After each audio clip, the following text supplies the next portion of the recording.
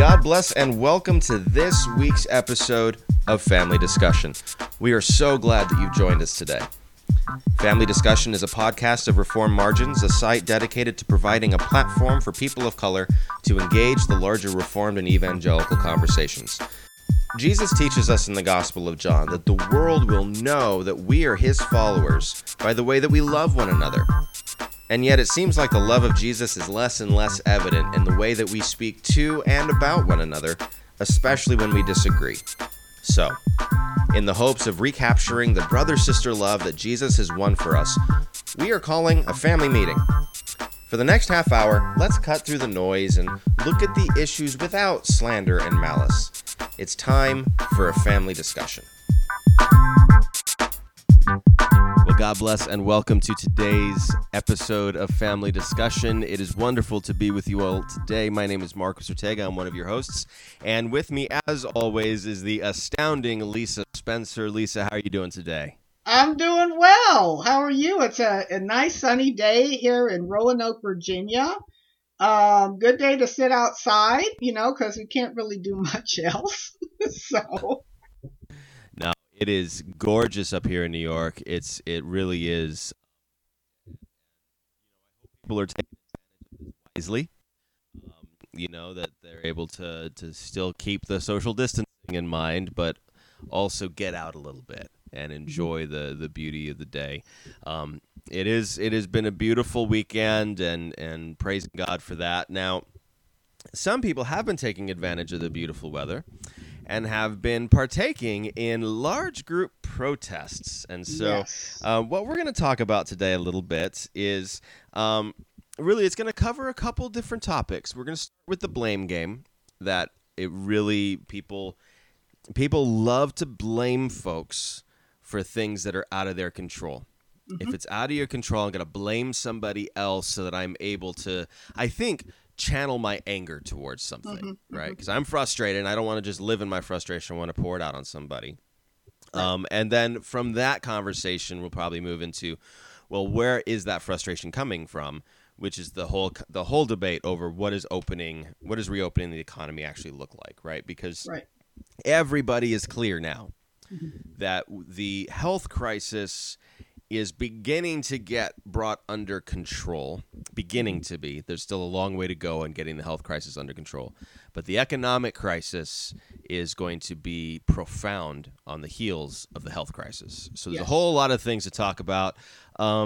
Lisa, when you see the protests that are going on out there and the desire to blame, what goes through your head on these? So much. So much. Well, first of all, so I get the anger, I get the frustration, but I have to ask, what is the impetus? What is the motivation?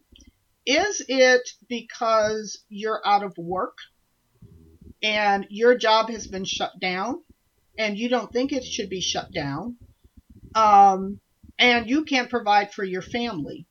Or is it something that is considered to be more fundamental? My right to be able to go to work, not having government tell me what to do. And by the way, I'm even seeing this from my friends on the right. Some of them were the more extreme ones, with this, the mandate to wear masks. And equating it with communist China. I'm sorry. Either maybe we have a breakdown in our educational system, a democracy, a public health crisis in a democracy that says wear a mask is nowhere near equivalent to communist China, right? They tell their people to wear a mask and they may get arrested, for not wearing a mask, but that is indicative of a larger system in place that we do not have. This is about safety. It is about protecting other people from your germs. And can we not do that for this time being? And that's the important thing, right? It's not even about protecting yourself. The mask does not protect you from getting COVID. It protects others from getting what you might have, because there's so many asymptomatic carriers of COVID-19, which is what makes this different from things like the flu. There's so many people who have it who don't know. Right. And that's another thing. So when I see these protests now, our president has made the statement at least a couple times that the protests were being done safely. I'm sorry. I've seen a picture of a number of the protests. I see people standing next to each other. They're angry. There are signs they're not. Nobody's wearing a mask. Nobody's wearing gloves. They're not standing 6 feet apart. The pictures of the protest in Michigan recently, man, where you have these very angry men who are, there's this one picture that's just kind of gone viral, the dude with the beard. And so you see the police or the guards or the policemen, I'm assuming they're policemen, that are standing there with their mask, and he has no mask, and he's in their face, mouth wide open. So that says to me, like, it says to me that they're not taking this seriously, that there has been this sentiment, and particularly on those on the right, that this is it's a hoax, it's not that serious, we don't need to wear masks. And oh, by the way, nobody's going to tell us what to do. That is sort of the undergirding principle that I see going on. And even when you look at these protests on the beach. Now listen.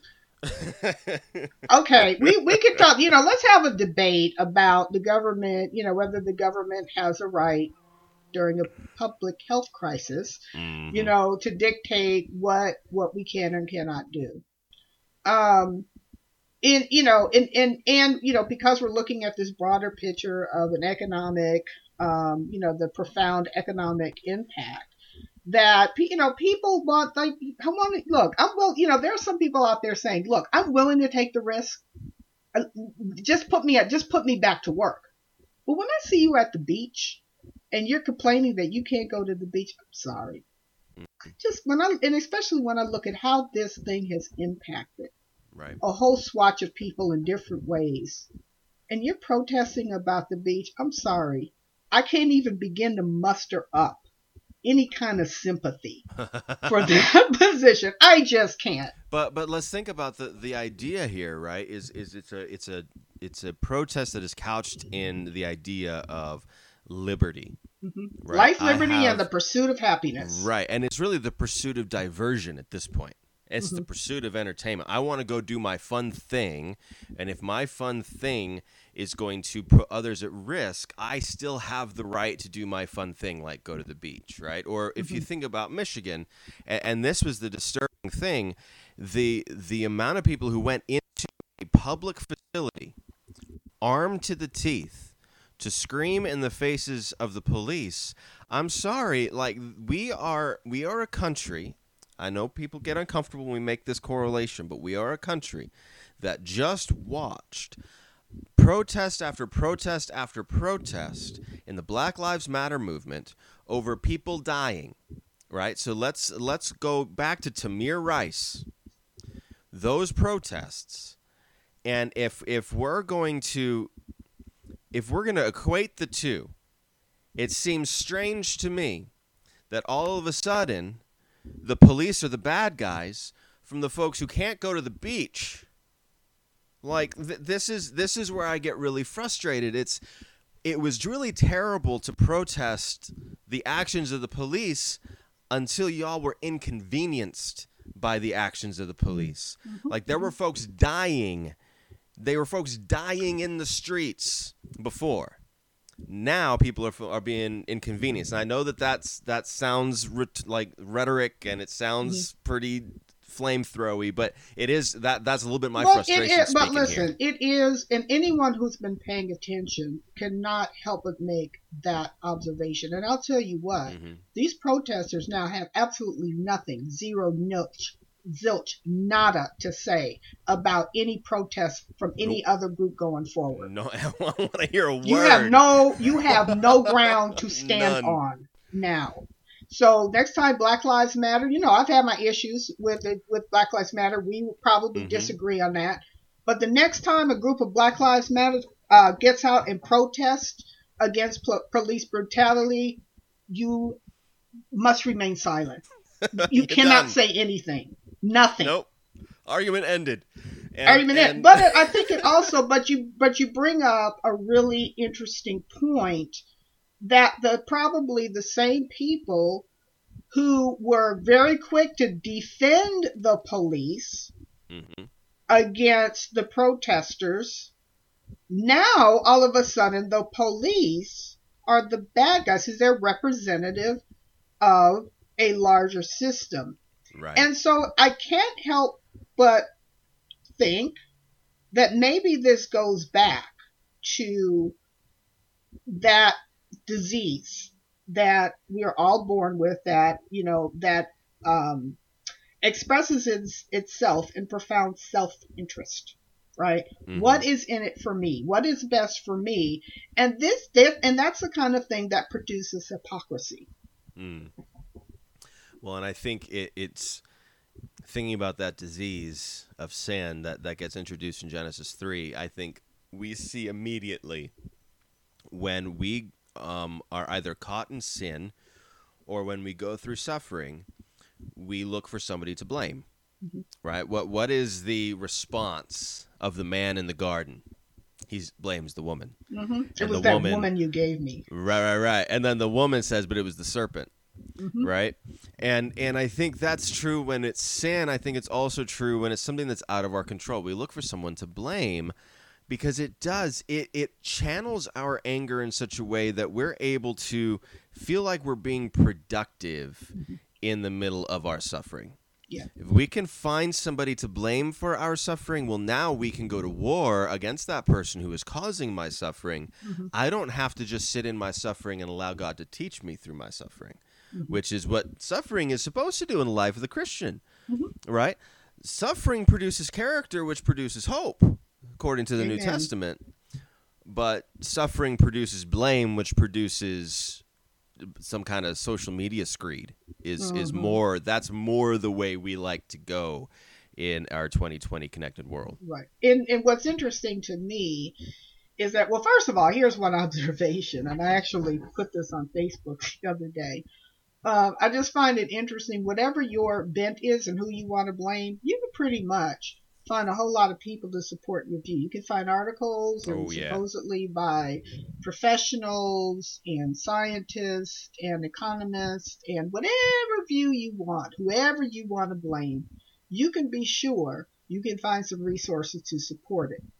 Which is interesting to me because if we look at the multidimensional facets of this thing and how it's, what, not just in terms of the impact, but the responses and what's the correct response, and particularly when you're dealing with still a lot of unknowns, and that's the trick, right? So we're kind of ramping up on testing, we're ramping up on understanding infection rates and where and how this spread, but we don't know. And that's another reason I think we blame this, because we like certainty.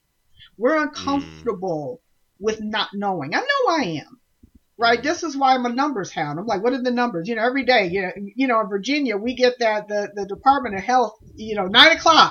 I'm on my phone and like, what did that? How much did they go up? What did the grass look like? Yeah. Because we like that certainty. We like kind of knowing where we're going. And when that's pulled out from under us, we're just kind of grasping for straws. And if we don't get a handle on that, James talks about we sin when we're enticed by our own lust. That's not, necessarily referencing sexual sin. Right. Our lust is that, that thing within us that wants those inordinate desires. And so in our discomfort with that uncertainty and with the the fear and the anxiety of what's going on, then you're right. We're going to blame somebody, and depending on which side of the aisle that you're on, it's Trump's fault. Mm-hmm. It's China's fault. It's the Democrats' fault. Mm-hmm. And it's just been amazing to me. Meanwhile, the virus is out here. It's not discriminating. It's like, we're out here. Where you at? Mm-hmm. This is what we do when we infect people. Well, this is what we're doing, right? We grasp for straws, and really, we grasp for straw men.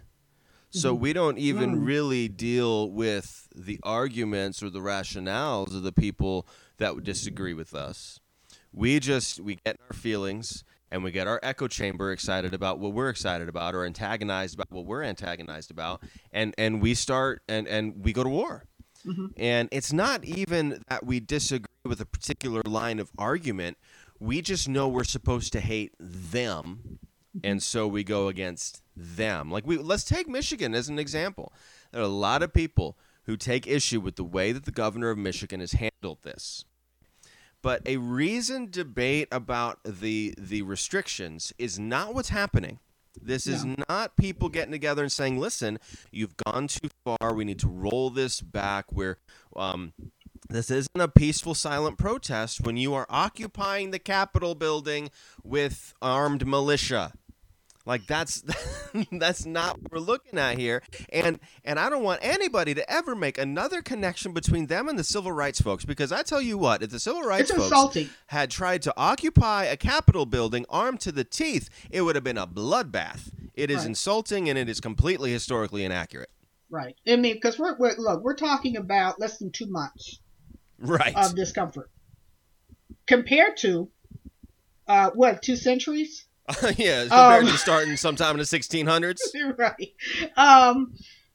2 centuries of a denial of the opportunity for equal citizenship.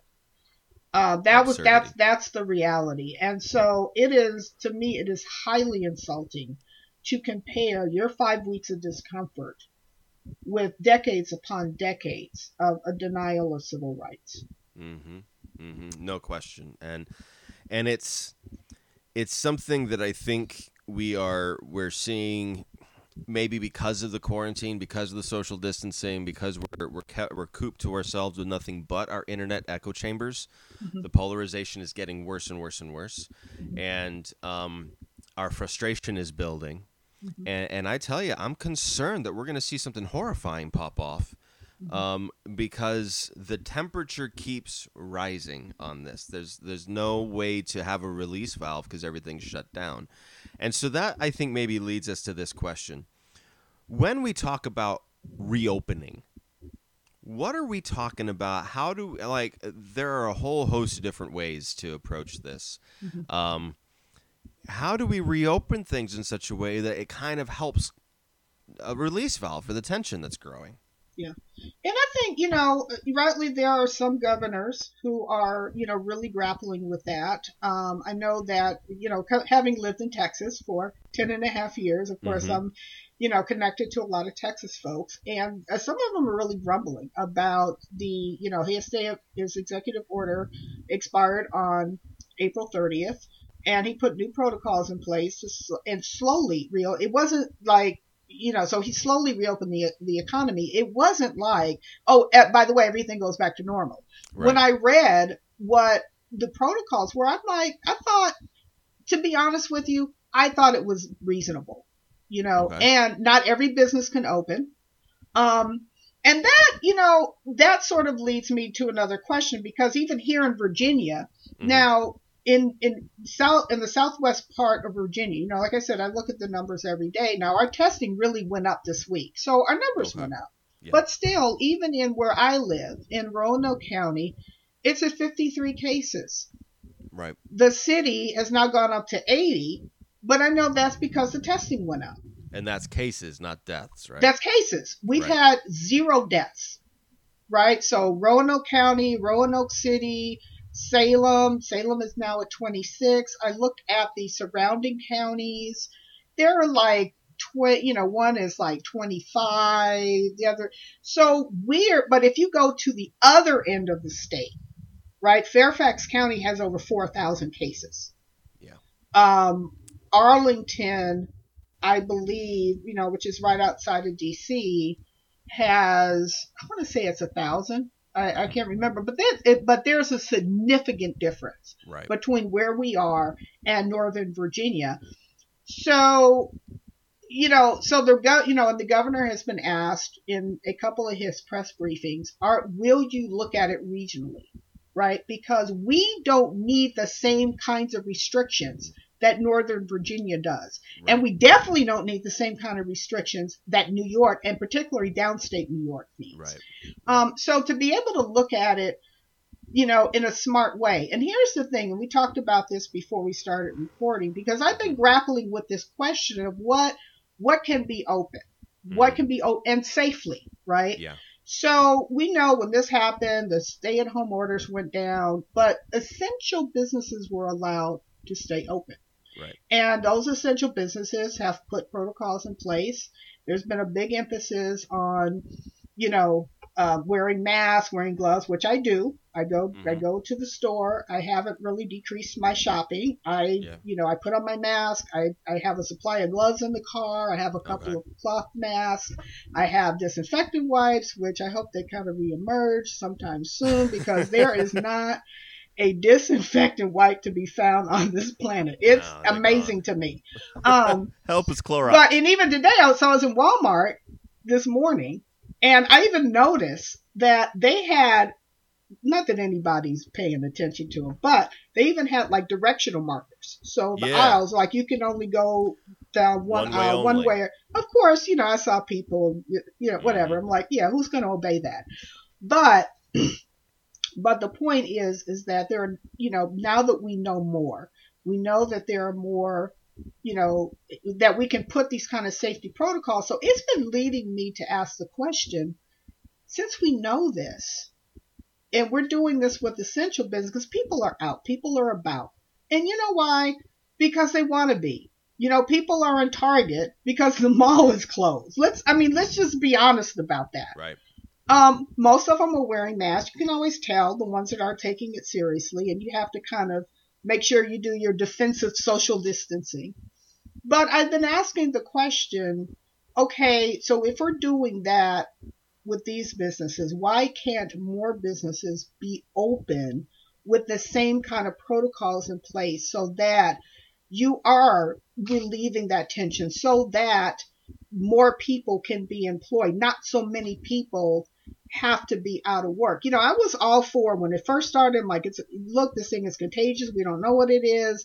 Let's shut everything. I was down. I would have even been okay with the 2-week quarantine, to be honest. Mm-hmm.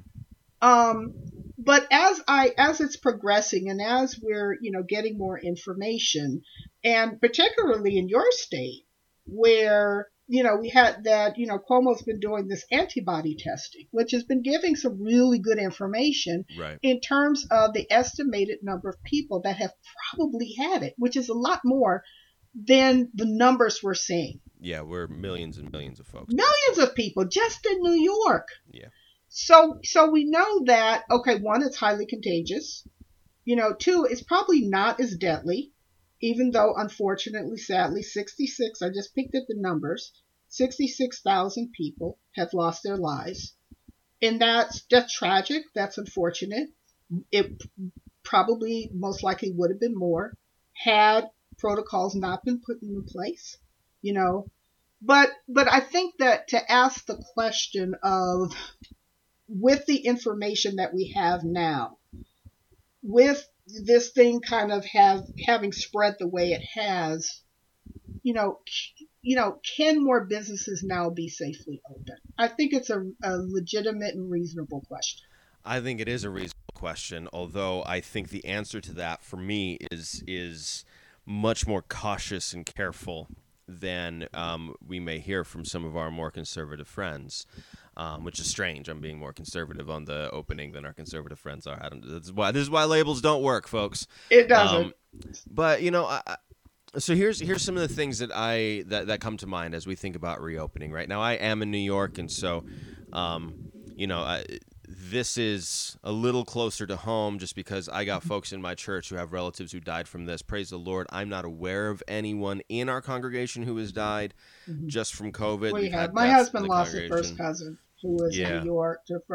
We have a sister-in-law who is so the wife of his youngest brother is recovering from it now. Wow. Yeah. I'm sorry to hear that. You know, that's the reality of this, right? People are dying, and New York is where people have died a lot. I mean, it's very tragic. One of the things that I think we need to consider are, in order to open up the economy, and I understand there needs to be some kind of an opening of the economy at some point. If the business is unable to operate with social distancing in place, should that business be opened up? Now, one of the first things that comes to mind, right, are people who are in the beauty industry. Well, you ain't social distancing if you got your hands all over somebody's feet or your hands all over somebody's hair. So how do we do that safely? What protocols are in place? How do we make that happen? Like, I'm not saying don't do it. I'm saying that the rigor of being able to reopen must be pretty high. We got to think through. I think the reason essential business was so important is we got to have essential services to be able to continue to survive as people, not just as an economy. So now we're going to non-essential businesses and aren't there for the survival of the people, but are there for the survival of the economy. Now, I understand that helps people too. I'm not saying it doesn't. I was going to say, because, with certain people, they would consider beauty shops and barber shops an essential business. This is why I am glad to be bald today. Is all I need is my wife to take a razor and boom, boom, boom, boom, gone. I'm taken care of. But here's the other thing, right? Here's some concerns I have. So the regional question in Virginia. We have the same question in New York. Downstate New York infection rate is much higher than upstate New York infection rate. But if you reopen upstate, how do you keep people from downstate going upstate and vice versa? Like, what? Are we going to start putting checkpoints everywhere? And if your driver's license says that you're from Westchester County, you can't head over to Syracuse? Like, that becomes incredibly unwieldy to me. So I feel like the state has to act like the state. And now we have the question, okay, what about those folks who their employer is now reopening, but they don't want to put themselves at risk by going back to work along folks they don't know if they're COVID positive or not. Maybe they have underlying health issues or something like that. Well, there's some governors out there who is saying that if you don't come back to work, you're quitting and you don't get unemployment. Now, so there's a whole lot of questions for me. Are you going to force your workers to come back, even if they feel like they're putting their lives at risk to come back and get an economic engine going again? Like, for both of us, at the top of the priority list is the preservation of life. How do we preserve that life? That's where we've had this disagreement before when it comes to the economy. But these are some of the questions, like even regionally, right? So New York is acting in concert with Connecticut and New Jersey and a couple other states because there's so much traffic back and forth. Right. And so if you're going to open up Connecticut, well, then folks from the city are headed straight over to Connecticut. They're headed straight down to New Jersey, and you've got a boom in infection rate again. And so, what is to stop somebody from New York for traveling, from New York City to Washington, D.C., about 4 or 5 hour drive, right? But a lot of people make that drive. They work in D.C. and they live up here. They get on the train. They do that. I think it's crazy, but they do that. They live up here basically 3 days a week and down there 4 days a week. How are you gonna open up in Virginia, where a lot of these jobs are, and not affect what's going on in New York?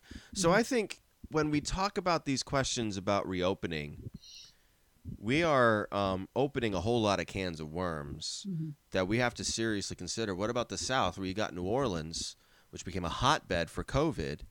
If they go to the next state over that opened up, are they going to destroy that state, or are folks going to come in to New Orleans and make it even worse? Like, there's a lot of questions that we have to ask.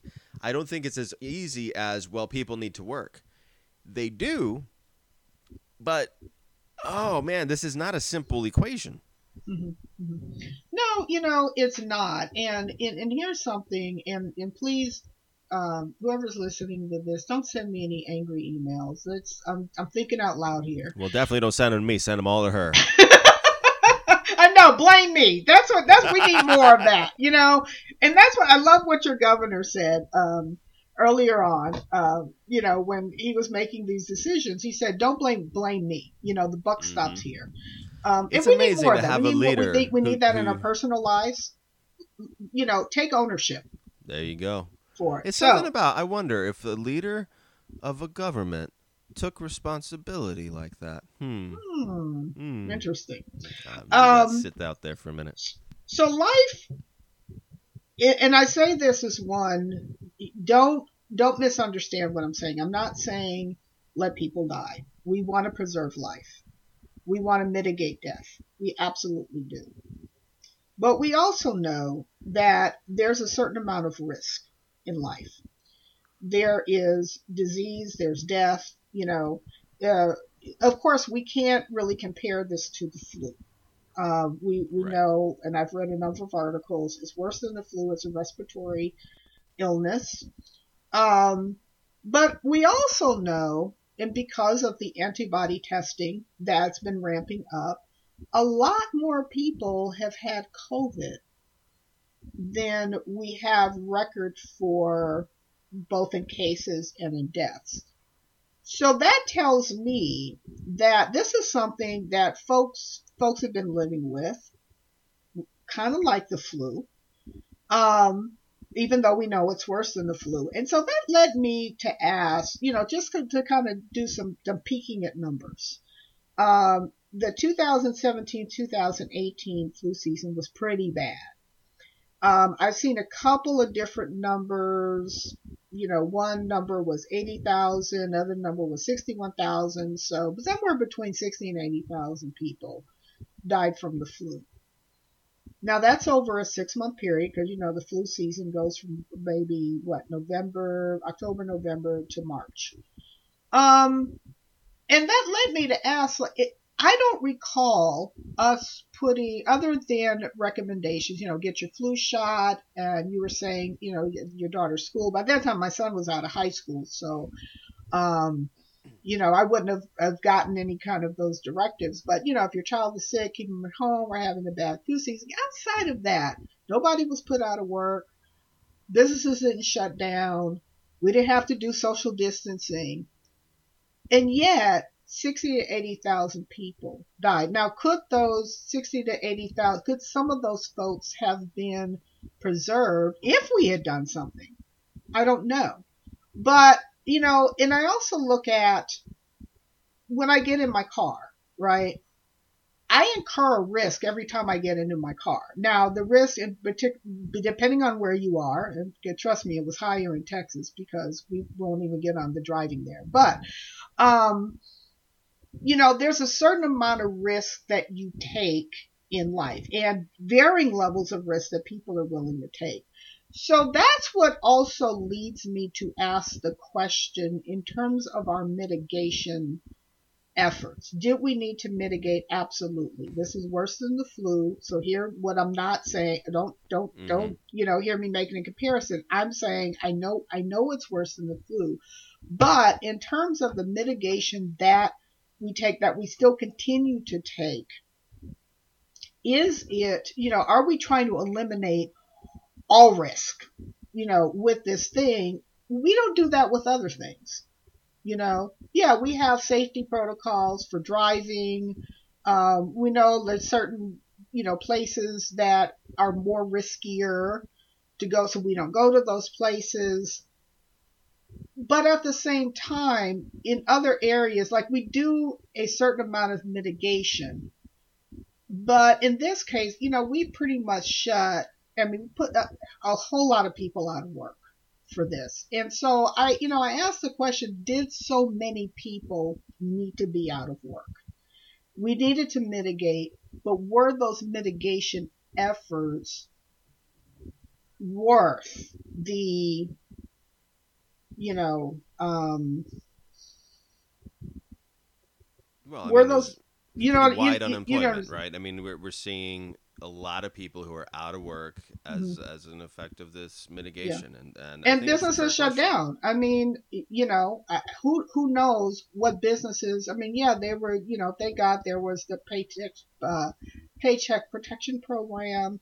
Some of the bigger industries were bailed out. But who knows who's going to be able to bounce out of this? I have some concerns for the small nonprofit that I lead because this has definitely impacted us, and Hmm. particularly for 2021. So it's not like I'm talking that I'm far, I'm removed from being impacted. Um, so those are the kinds of questions that I have been grappling with, Yeah, just in terms of how we've handled this. and I think that's fair. I think that what we have to this is where the conversation around numbers for me falls short. Is when we deal with this from purely a data perspective. Um, sure, the numbers of the death rate is not as high as we thought, right? So here in New York, we have a death rate most likely somewhere between 0.5 and 0.8%. Right now, that's still 4 points higher than the flu, but it's about zero point 0.5 to zero point 0.8. It's about one per every 200 people who get it die. But when you start to extrapolate that out, that's a lot of people. A lot of people. And this is where I just my tendency is towards how do we utilize things like stimulus bills and stuff like that to make sure people are still able to put food on their table? How do we keep bringing that percentage down by protecting vulnerable populations, by making sure that they are cared for, and one way to care for them is by not putting them at risk, by ignoring things like masking, and it's also for me not putting them at risk by starting to just willy-nilly open stuff up. Like it's a struggle when I read about a shopping mall in Nebraska opening back up.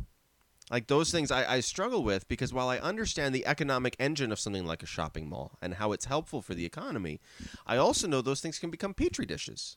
Mm-hmm. And when you have something so virulent, I mean, even the antibody testing is saying, listen, this is a death rate something like 20 times the flu. It's 20 times more dangerous than the flu. Like this is not the comparison here is to 1918 and to that flu that killed 625,000 people in the United States. That's the comparison they're making. Like that should sit us back. And so we've made a lot of changes. We're still, I think, going to end up eclipsing 100,000 deaths because of this. And if we, I guess the fear of those of us who are looking at the openings up, the opening up, we're fearing a second spike. That's what the fear is. Mm-hmm. The fear is that if we open up too quickly, what we are going to end up with is a second spike that's going to double our death toll. And I don't know what the answer is, because if we don't open up some of our economic engine, then we're going to see a huge death spike because of economic-born death. Food shortages and monies that are being put towards stimulus packages that are no longer being put towards foreign aid that's necessary to help people in other countries, stuff like that. Like I understand the trade-off is the trade-off, but man, it is save life now, figure out how to save life later seems to be more of my approach to this. And let's be clear, just as we're kind of grappling with this, and I clearly lean one way, you lean the other way. Right. And so that's happening in the body of Christ. Right. We each have opinions. And oh, by the way, is this not the opportune time to evaluate what's driving your lens and how much of that is driven by partisan politics? Right. I think this is a perfect time to really ask that question. Totally about fair. What's driving you. But we have different opinions. And I think that we need to, again, and what we've emphasized in this program is always to keep our union in Christ front and center. Right. And to that, I'm going to recommend an article by Costi Hinn called Navigating Different COVID-19 Recovery Convictions. And he basically laid out that we have opinions across the board. And what the enemy will try to do is use those opinions, and how we judge the other person. So the person who is overly cautious, and maybe because they have an underlying, they have underlying conditions that they know makes them more vulnerable. But now that person who's saying open up, that brother or sister in Christ that's saying, yeah, maybe we can open up, is now the enemy. And listen, that's the kind of stuff that will fuel Satan. We don't want to give any foothold to the devil over COVID-19. And so I just recommend strongly to make sure that we hold our convictions about who we are in Christ, our unity in Christ, our unity in the body, even when we disagree over this, hold that front and center. Amen. And if we do, then we'll be able to disagree well. That's the goal of what we're trying to model to folks. Clearly, we have a difference of opinion on this, and yet, above all else, we're united together in Christ. We are brother and sister in Christ, and my prayer is that we see that modeled more and more. It is easier to do it when you're face to face with folks. It is harder to disagree well when you're disagreeing through social media. And so, I would encourage you, if you disagree with somebody on social media, maybe FaceTime them and have that conversation before you put your really pithy 140-character tweet out there to tear them down. There are ways to disagree well with one another that I think are edifying to the body as opposed to tearing it down. So, one place where we definitely do agree is that this is a time for prayer for the church. We have to continue praying against the spread of coronavirus, continue praying for the saving of lives, continue praying for those who are hurting because of the economic pain of this thing. And as we pray together, we look forward to seeing how God is going to bring his church through this as salt and light in this world. And so we want to thank you for being a part of today's conversation. We look forward to continuing the conversation again next week. Until then, from Family Discussion, thank you for being here. We will see you soon.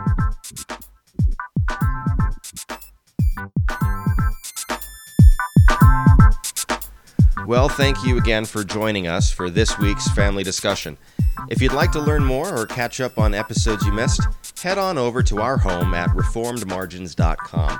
There you'll find great content about a whole host of issues that we pray will bless your relationship with Jesus, including articles written by Lisa Spencer and me, Marcos Ortega. Family Discussion is a podcast of Reformed Margins, a site dedicated to providing a platform for people of color to engage the larger Reformed and evangelical conversations. Your hosts are Marcos Ortega and Lisa Spencer. Our producer is Larry Lynn. Family Discussion is hosted by Podbean and recorded with Audacity. If you like what you heard today, it would be a great help to us if you gave a quick review and rating on iTunes. And don't forget to subscribe to our podcast wherever you listen to your favorite content so that you don't miss our next Family Discussion.